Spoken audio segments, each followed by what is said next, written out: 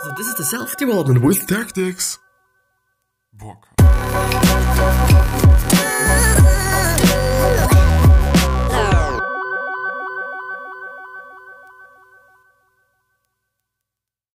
So, hello and welcome back to the next episode of the Unnecessary Intro podcast.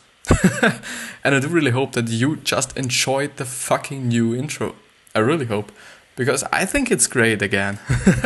To point it out once again, I think it's pretty great. I think I've done it pretty good and everything is working and it is something new and it is something special and it's, some kind of thing that you can be like, yeah, if you do have a lot more podcasts you're listening to, you totally can then say, yeah, this is the SDWT podcast that's coming up now. But as you might see, this is the old setup right now. Why? Because I've seen that the new setup was pretty shit. It was totally shit, and the funny thing about it is I have actually been talking about it in the episode itself, so that it is actually or might actually not be better, and therefore I might just be wasting the audio, which I was doing at the end, which is something so unnecessary, and it was, I kind of smile at the end, because I thought like, I told myself and I shouldn't have done, but you can only learn, and this is the good thing about it, you can only learn by doing it. I do have a problem, nevertheless, or anyways, because I can't go to the definitive book of body language anymore. So the website is still shutting me down or restricting me from viewing the content, as you can see now, which is a little bit of pity, because I do just want to finish this book, because I have seen that it is not that much left, I think. And the second problem I have is that I'm here on the paulminus.com website with the one thing that I've been talking about the last episode and the episode before actually. I have actually nearly finished this book, and therefore I'm asking myself, what should I do afterwards? And I don't know. And this is the problem. So therefore I will just go through this summary again, or just finish it, and then afterwards I will just try to find a new book. I would say even on the paulminus.com website as well, because because everything is working there. There are not many spelling mistakes, and there should be some great books as well left for me to go through. But this is it. This is what we're going to do. And always remind yourself to sit straight. And this is actually something that I've learned today. It seems to be that the Harvard University really just proved that it makes some kind of difference, the way you speak, the way you act, the way you sit, the way you move. And therefore this quite underlines the theory or the saying of Tony Robbins that motion creates emotion. And I was always like a little bit, it could be true, but it could not be true. I was always like a little bit in between. So I didn't really know if I should quite, trust in it or not. But because Harvard just really proved it right now, why shouldn't I believe in it? So it is pretty great that they did it. And so therefore they pointed out that certain power positions, and I do Googled it, power positions, and I've seen an image like this one, like zoom a little bit in, and there you can see on the upper half, and this contributes a little bit now the YouTube viewers and not the podcast listeners. So if you're on a podcast and you're really interested in what I'm showing, I will describe it nevertheless or anyways. But if you just want to see it yourself, then I would invite you to just go to the link in the podcast description actually and click on it, and then just choose the YouTube link. And but there you can actually see two rows actually. The first row and the second row. The first row is the so-called high power body language, which is the top row actually, and the bottom row there is the low power body language. And the low power body language, to start with it because it's a little bit easier to describe, you can just see people who are a little bit defensive, not even a little bit, but extremely defensive. They're just, like this, they have a hanging head and, their shoulders are, really rounded. They just lunge there and like a potato, like a sack of potatoes, not a sack, but what is called a bag of potatoes, like this. And you can definitely see that they have not a lot of energy, and they're not that passionate about what they're doing, and they do not actually like what they're doing right now. And on the upper row, you just see people who are so extremely energized, and you definitely see it by how they are actually sitting and how they're actually moving or seem to be then moving. So in the first, there is a guy who is just, definitely a superiority position he is taking in here. He's just a little bit, hanging in his chair, but quite upright, and he has his right arm on another chair, like a little bit laying around, like, such a cool guy or something. The second person has the catapult position, which is actually when you take both your hands and put it on the back of your head. This is actually, if you might know, and if you have been going through with me through the definitive book of body language, this seems to be definitely a negative position you can have, but it's really powerful though, really powerful. You can just see that he feels great. It seems a little bit arrogant, and he feels very superior. You can definitely feel that and see that. And then the third picture from the left is a woman, and she's standing with both her hands put onto her hips, like really broad, really just confident, and you can actually, just see it again, that she is confident and she has power and she has, the energy. Then we have a woman with basically the catapult position as well, but a little bit womanized or feminized, I would say, because, it's not, or it seems not to be, I can't see it actually, because the feet are not in the frame. But I think her feet actually are on the table, which is definitely a superior position. And you can just again feel that she is very confident with sitting here and so on and so on. And the last picture is a woman, and she is like, how should I describe it? How should I do this? She's like standing in front of a table, and she has both her hands, put on the table, and she's like pushing it a little bit forward, like you often see with presidents or just people who are on a podium and speaking with a podium, that they actually grab it and they lean a little bit forward. This is some kind of the exact same situation there, but you can definitely see in the top row that these people do have the energy and the confidence once more. So Harvard seems to, and this is actually from the Harvard University, so pictures from the Harvard University. I think it's actually great that they just prove that this is true, and therefore I can just be feel good when I just rely on this and talk about this and suggest it to people, because I do not really want to suggest something that I'm not quite sure about or I do not have any kind of opinion about. This was actually the same thing with today's Instagram posts I've just made, because there I have been writing about something I wasn't quite sure about, and I'm still a little bit pondering if I should actually use it as a post or not. I feel like not doing it because I do not want to give false advice and suggest something I'm not quite knowledgeable about or I do not quite know. On the other hand though, I just realized that I've often in the last few weeks actually, I think I haven't been giving a lot great advice. It was also always quite some quotes, like motivational stuff and so on, which is something that could motivate you actually, and that also could bring you any value, but I actually do want to give more value in terms of accurate tips and actual tips. And therefore I just, the next post for tomorrow will definitely be a little bit more into my knowledge. This time, because I've just had it in my mind, this will definitely be more about body language, or quite only about body language and all these things that I've learned, during the last few episodes we have been discussing this body language book, because I really think they could contribute a lot of people. But it's always a little bit but complicated to just give it to people and be sure that they will not understand it, but they will just use it and trust in you. Because everybody could say yeah, you should speak in a 55-degree angle to someone because it's the best position. You know, everybody could say this, even though a lot of people won't, because nobody could come to the conclusion or would come to the conclusion. But yeah. But we go on with the summary.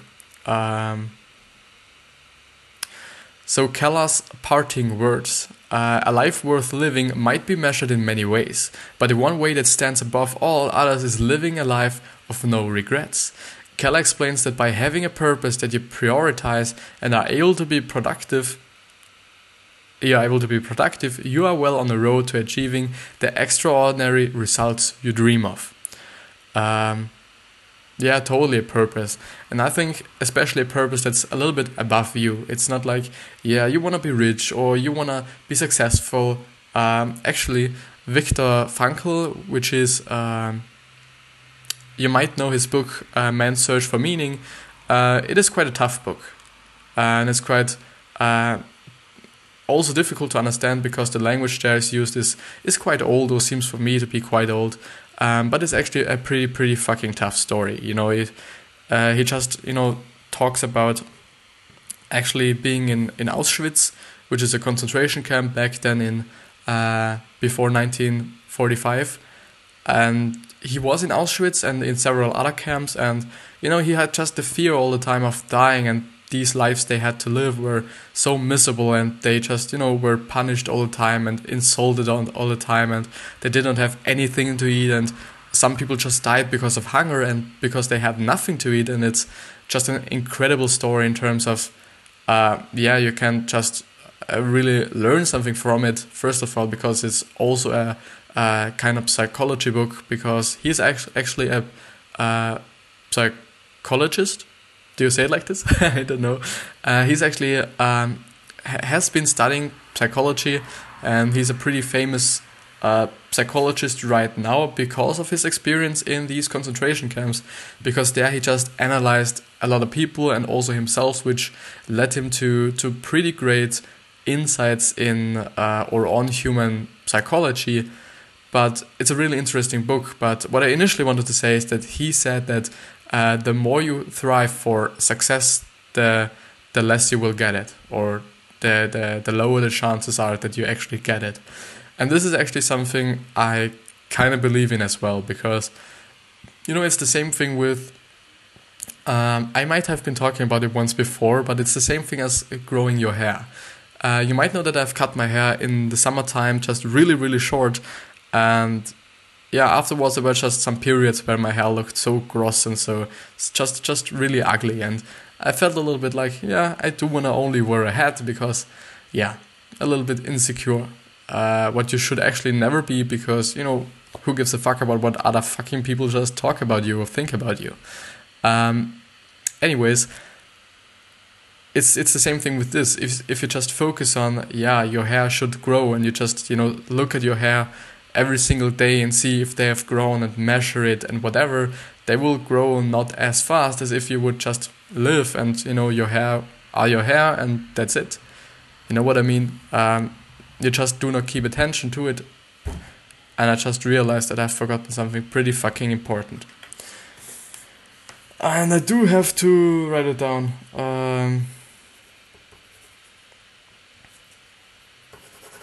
I probably won't see this. I do hope that I'm not forgetting it. But yeah, so I think it's the same thing, or it could be the same thing with success. I don't know. If you just focus on success so extremely, then it might come to the point, yeah, that now I think I get it. If you just focus on success itself, I think it's not like Tony Robbins always says that what you focus on is what you get, which is often the truth, but for success I think it's something different. But also it's something different if you just focus on helping people, helping a lot of people, or giving value to people without actually keeping any attention or giving any attention to being successful. Then I think you will actually get successful, because you're keeping attention to really helping people and really like a goal that's above yourself, to really come back to the initial point I wanted to talk about. So yeah, even though it's a little bit complicated, because Tony says, and I think it's actually true, that where you focus on grows, and if you focus on your success, it should grow. But maybe it's something different there, definitely. And for me, it would make sense a little bit. But let's come to the actual conclusion, which is, practically the end of this whole summary. Key takeaways. You need to determine what your one thing is, what's the one thing you want to really focus on and work towards achieving. This one thing becomes your purpose. Now you need to prioritize this. Action this by implementing time blocking in your calendar. Schedule the time required to work on one thing and commit it to it. Remember that the majority of what you achieve may only come from the minority of what you do. It's not necessarily an equal distribution. And this is correlated to the 80-20 rule, which is 20% of the time or effort result in 80% of the results. And the other way around is that if you just put in 80% of the time, this would then be the other 20% of the result you get. So at the end, it's quite about perfectionism, and that perfectionism is only something that's wasting your time, practically, or theoretically, actually. Multitasking is not the answer. You might get more things done by a lower quality focus on your one thing. Life balance isn't always going to be achievable. If you want truly extraordinary results, you have to give everything to your one thing. Learn how to say no to unnecessary commitments. Yeah. Further reading, if you enjoyed the one thing, then definitely check out Essentialism by Greg McKeown. And this was actually the book that I was debating with myself about if I should actually go through the one thing or Essentialism. I might actually now go through Essentialism, but I will see and look at the Paul Miner's website, and I'm actually not sponsored by them or something. I just always want to tell you that these are great websites and these have great value, and therefore I just have to tell you. I want you to know them, to really get the knowledge in as well.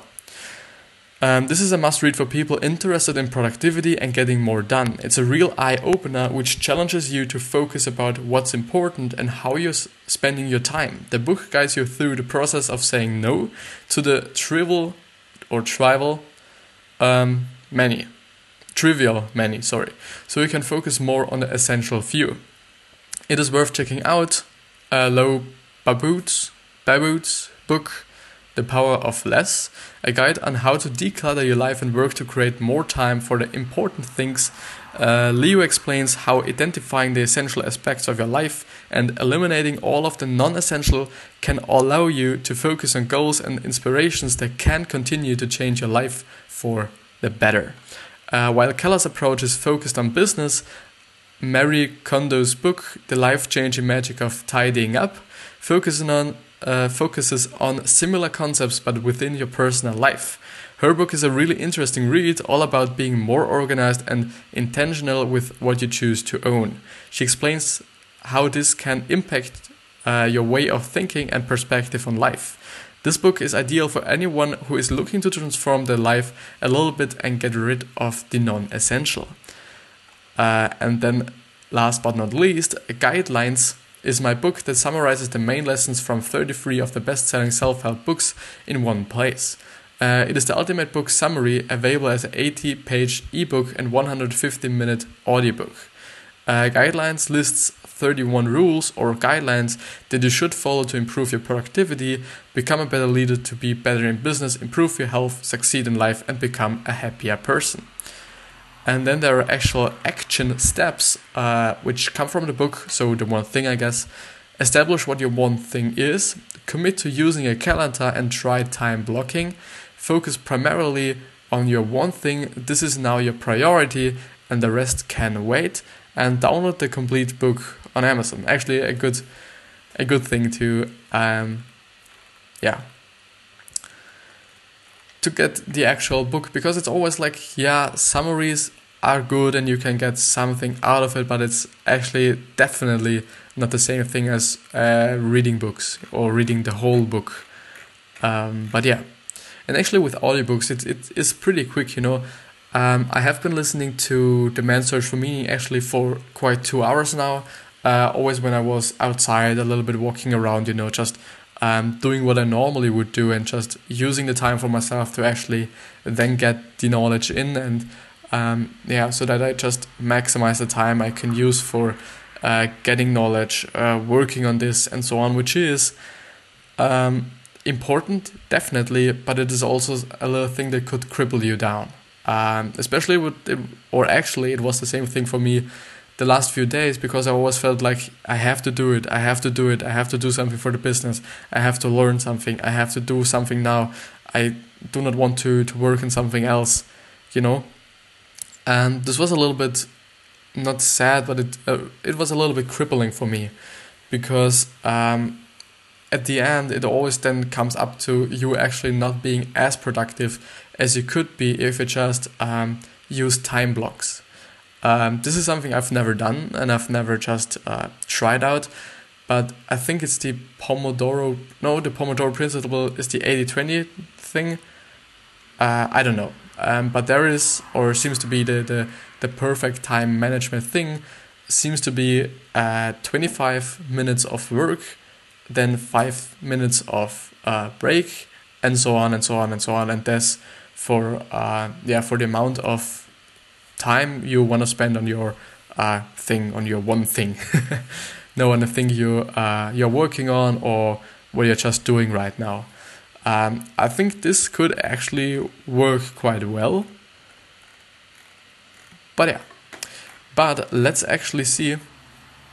And I'm pretty sorry that I can't go through the definite book of body language anymore, or actually not right now.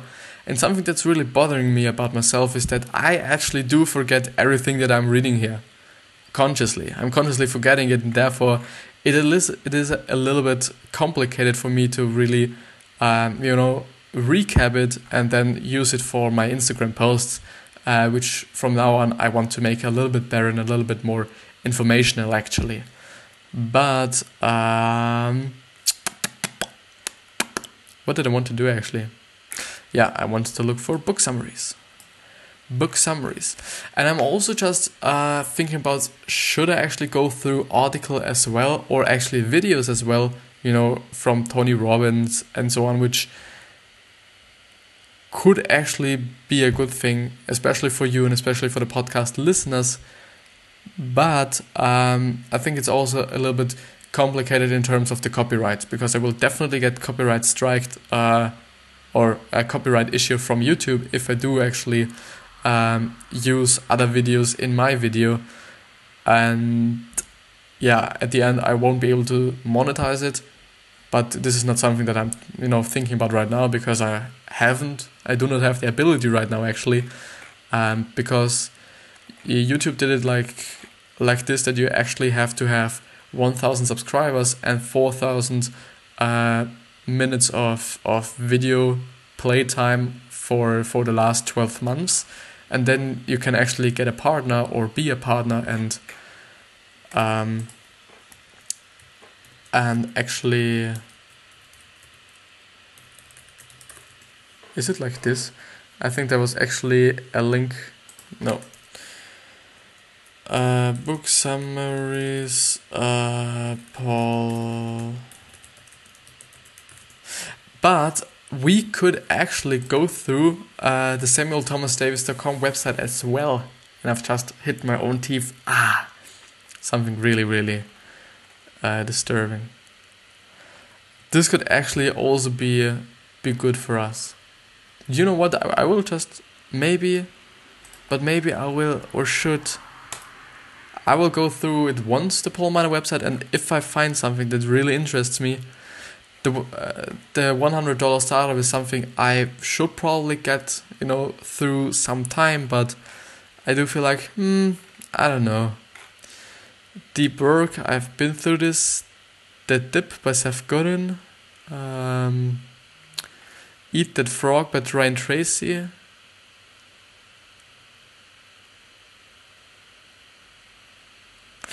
Okay, this could also be one. Ego is the Enemy. Something that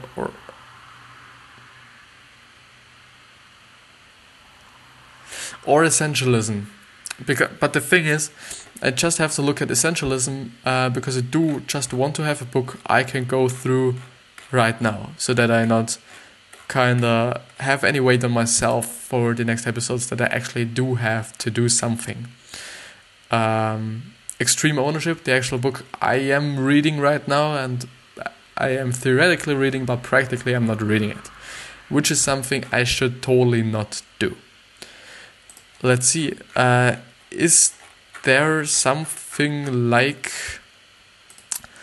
a biography? Because I feel like biographies just seem to be pretty interesting, at least for me.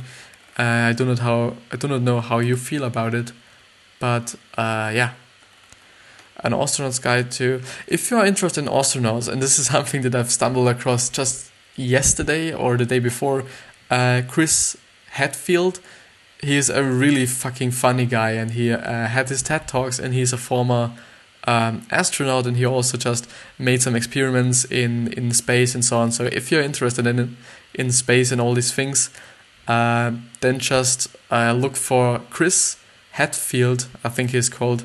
You will definitely find him if you just Google him. Sorry. So Can't Hurt Me, something I've read. He is also so David Goggins, he was also or is also a former SEAL, like Jocko Wilninski, or whatever he is called.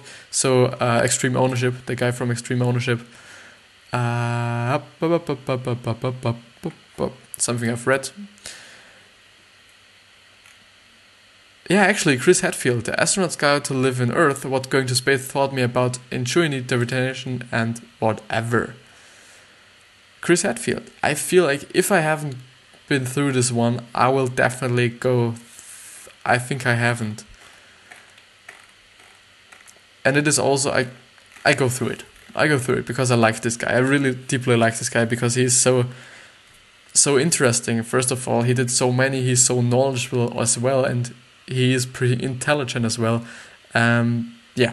So the book in 3 sentences. The first one is, things are never as bad or good as they seem at the time. And I think I have been going through this because because I have been going through it. Like, the first thing is, things are, and then I've been like smiling in my fucking head, and this is the same feeling I have right now.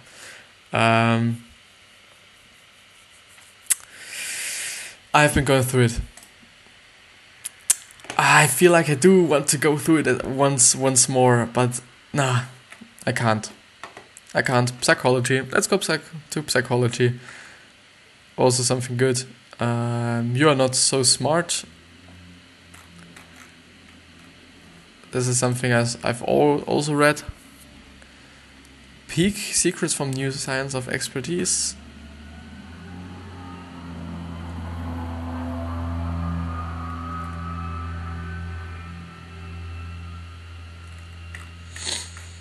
But this is so fucking long.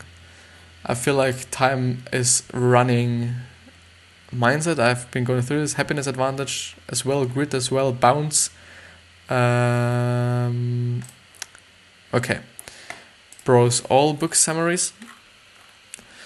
The best book summaries. Business book, health and fitness, biography, philosophy, psychology, self-help books. It is pretty complicated now that I actually can find something that's valuable for you and for me, and so on. Maybe actually, but the Paul Miner is so detailed. This is the problem. So I think like,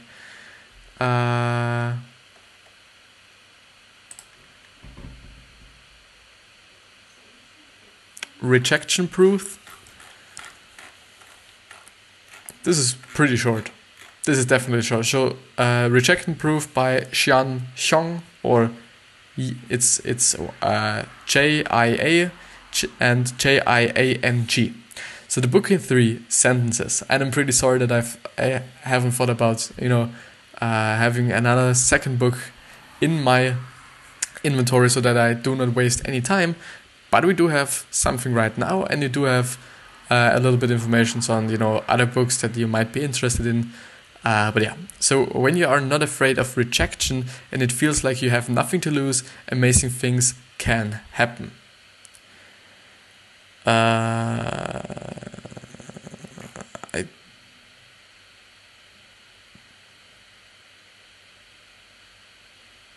I don't know. No, I think I haven't gone through this one. So when you're not afraid of rejection, it feels like you have nothing to lose, amazing things can happen. Because it feels like I have once read this paragraph before, but it's actually the truth. If you do not fear to get rejected, everything is great, because you will just, move forward. If it is like, just really hitting up potential clients, and if you're like, cold calling them or cold emailing them, it is the same thing. If you aren't really afraid of getting rejected, you will just do it until you get a fucking client. This is it. The second one is becoming a master of a craft requires not just great skills, but also the ability to weather rejections to get to an acceptance, not to mention an unfailing belief in yourself and your own work. Sorry, I do have to read it again. Becoming a master of a craft requires not just great skills, totally. Also some kind of talent maybe, but I think you can just outwork everybody if you want to. But especially passion and the love for what you're doing, and that you actually like what you're just, willing to be a master of. But also the ability to weather rejections to get to an acceptance. So that you actually accept something, I guess. Not to mention an unfailing belief in yourself and your own work, totally. If you do not believe in what you're doing right now, just fully. This is something that I have problems with. I kind of believe like, is it really the thing I should be doing? Should I do something besides that? It's fun for me, definitely. And it is something that I feel like is doing something good for me. Not pretty much in terms of my relationships. That's pretty much fucking all my relationships, unfortunately. But this is something you can totally manage if you want to. But yeah. And the third one is, what you need is not acceptance from others, but acceptance from yourself. Being comfortable with who you are is a prerequisite, not the result of seeking others' approval. Totally true, because often, just people talk and people do not know you. People, even if it's your mother or really close friends or even your spouse or girlfriend or whomever, they might practically or theoretically only actually, I think even practically know around maybe 50% of you, because they all do not know what you're thinking, and what you're thinking is quite a lot. I think at least, or just, only thinking is quite such a big number or big thing. So yeah, the 5 big ideas of this book are, the first one is, when I was confident, friendly and open, people seemed more inclined to go along with my request, even if they said no. They at least stayed engaged longer to ask questions. Totally. Because I think people feel it, especially with the friendliness and kindness and openness and also the confidence. So actually all of these 3. It is important because at my point of view, especially being kind and friendly is pretty important, because it makes your life better and it makes some other people's life better, and you can just connect way better. Because if you're a fucking asshole, nobody wants to talk with you or talk to you. So that's, how I feel about it. The second thing is, if a person who fears rejection were suddenly unafraid of it, what might she be capable of? She might just be capable of doing it, or just doing it unless, she get to her goal. The third one is, when you are not afraid of rejection and it feels like you have nothing to lose, amazing things can happen. Okay, this is practically like the second one. The fourth one is, through an experiment, I observed a very important fact. People could react to the same request very differently, and it said nothing about me. Totally, because it's also always about them.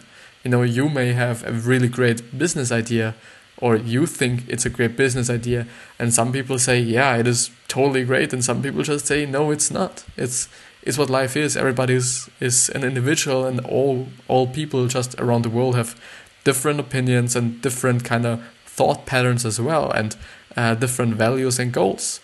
Yeah. The fifth one is, one of the greatest lessons of my journey was that any rejection can have hidden upsides, if only we are willing to look for them. Totally. And this is the same thing with failing, and therefore I pretty much should fall in love with failing. I haven't yet totally, because I do not put myself often in a position that I can actually fail. Yesterday I kind of failed with my audio, totally, because it was shit and it was not good, totally not. But yeah, I should definitely feel more in love with it, and definitely should expose myself more to it as well. But all these failures I've made until now, or I'm doing right now, are those I feel like, yeah, okay, it's a failure, I'll learn from it, and I just see for what I could learn from them. But yeah, to just, maybe I should actually, yeah, this would have been a little bit better. I'm sorry. But yeah, so the rejection proof summary. So actually, to go to the actual summary, when I was confident and friendly, this is something I've read. If a person who fears rejection were suddenly, I've read that. Paul Graham, the entrepreneur and founder of the famous startup accelerator Y Combinator, once wrote, "The way to get startup ideas is not to try to think of startup ideas. It's to look for problems, preferably problems you have yourself." The funny thing about this fucking quote is that Gary Vee himself, because I was watching an interview just lately, he said the exact same thing. And I'm not gonna lie, I'm not gonna just talk shit, it's the exact same thing. Yeah, and I do just know that he hasn't read this book, or hasn't, maybe he knows Paul Graham, I don't know, maybe. But it's actually the thing. And he also said that, yeah, if you just look for things that just really piss you off in the world, that you feel like, yeah, okay, I do not like that, I do not get any information for how I could get better in this or that, or how I could be more confident, you're not getting any information for it, then you just do it yourself. You just kind of do it yourself, and then you have a startup. And it's the same thing with everything, technology-wise, and so on. Researchers have even proved that humor and laughter specifically can actually mitigate pain. And I do think, and I actually believe in it, and do have kind of experienced it, if I just smile right now, I do just feel better. Just because I'm smiling, even though it's not like, I'm so happy, or I have heard such a fucking funny joke. No, I'm just smiling, and this alone makes me a little bit more happier. Even, or for a shorter period of time, not like, the whole day long, but, when you're not afraid of rejection, I've read this, rejection seemed less like the truth and more like an opinion, definitely. That opinion could be based on their mood, their needs and circumstances at their moment, or their knowledge, experience, education, culture, and upbringing over a lifetime. Totally. It's just all the factors that run into how a person is acting, and how a person is just, doing life, or thinking about life, and viewing the world, and so on. Yeah. Through my rejection experiments, I began to realize that I could often get a yes simply by talking to enough people. Yeah, because every single person has another opinion. Therefore, if you have a business or business idea, some people will say, yeah, it's total shit. Some people will say, it's great, I give you $100 million. It's just what it is. It feels like pretty obvious, but I do feel like, yeah, it is so obvious that people might actually be like, I don't know, you forget about it. It's as if becoming a master of a craft requires not just great skills, but also the ability to weather rejections to get to an acceptance. I've read this, but if acceptance is the only thing a person strives for, all she or he needs to do is to talk to enough people, odds are that someone will eventually say yes. But yeah, definitely. Asking why tended to clear up any misunderstanding on my part about the other person's motivations. Asking why I tended to clear up any misunderstanding. I don't know what he means. Asking why can open up a whole new channel of understanding and possibility between a requester and a requestee. Totally. It's something very, very important. Actually, I don't know whom it is, but a person wrote an actual book about the question why, or the word why, which is always start with the why, or everything begins with a why, or something like this, I think. One of the greatest lessons of my journey was that any rejection can have hidden upsides if only we are willing to look for them. Totally, and yeah, I've read that. Instead of sulking, just hanging on, or simply giving up after the first 15 minutes, I treated the experience as a feedback tool and quickly changed my tactics without abandoning the cause altogether. Totally, because if you do have something and you get rejected, which is something kind of failure as well, you just get to know that your approach might not be the best one, and so you change it up and try with another one, and just try and see what works the best. Perhaps the question we should ask about an idea is not how to avoid rejection, but is my idea worth of rejection? Totally. In the end, what we really need is not acceptance from others, but acceptance from ourselves. In fact, being comfortable with who we are should be a prerequisite, not a result or seeking others' approval. Totally, and I have read that one, but it is important for me, so I feel good about going ahead with it once more. 24 lessons learned. So these are actual very, very short points, which I can go through right now pretty quickly. And I will be in time perfectly, I think. Everything is good. Sorry. I'm sorry. Rejection is human. And I feel... So, now it is working. My voice. Rejection is human. Rejection is a human interaction. I'm sorry, but I have to cover myself up because I'm always looking at myself, but I should look into my camera. Rejection is human. Rejection is a human interaction with two sides. It often says more about the rejector than the rejectee and should never be used as a universal truth and sole judgment of merit. Which just means for me, you should just not take it personally. The second thing is, rejection is an opinion. Rejection is an opinion of the rejector. It is heavily influenced by historical context, cultural differences, and psychological factors. There is no universal rejection or acceptance. Rejection has a number. Every rejection has a number. If the rejectee goes through enough rejections, a no could turn into a yes. Totally. The fourth one is ask why before goodbye. Sustain the conversation after the initial rejection. The magic word is why, which can often reveal the underlying reason for the rejection and present the rejectee with the opportunity to overcome the issue.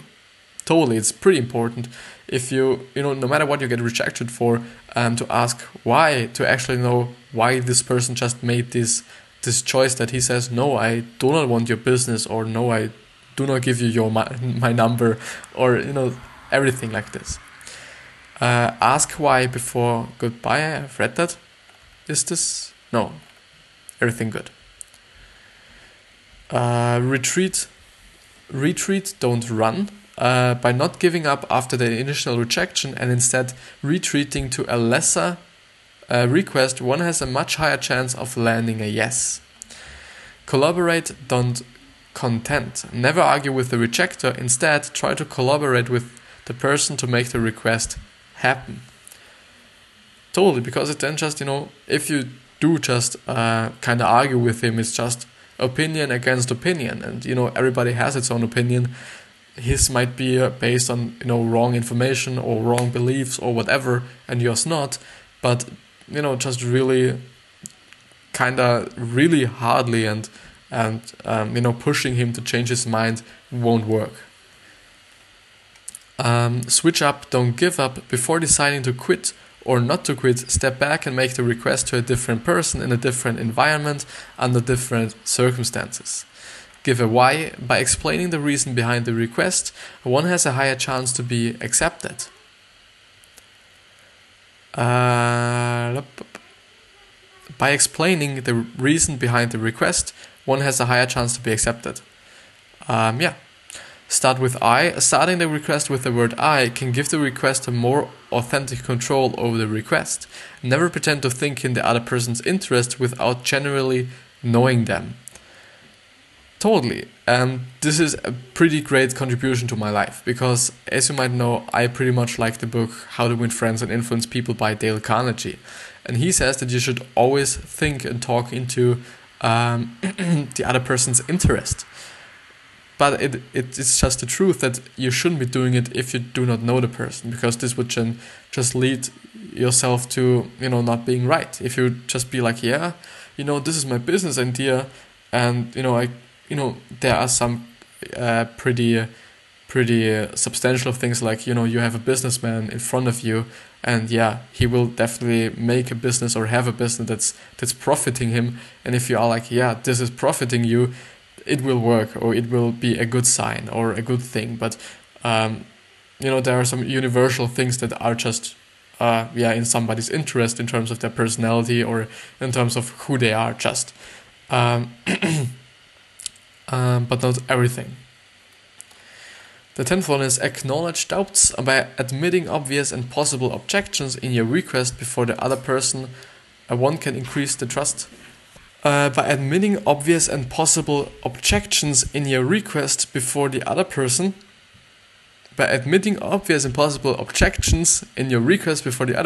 one can increase the trust level between the two parties. Target the audience. By choosing a more receptive audience, one can enhance the chance of being accepted. Totally. If you're just talking about business with, a single mother, she won't be interested. Patience and respect. Rejection is usually a hard message. Delivering the message with the right attitude can go a long way to soften the blow. Never belittle the rejectee. Be direct. When giving a rejection, present the reason after the rejection. Avoid long and convoluted setup and reasoning. When giving a rejection, present the reason after rejection.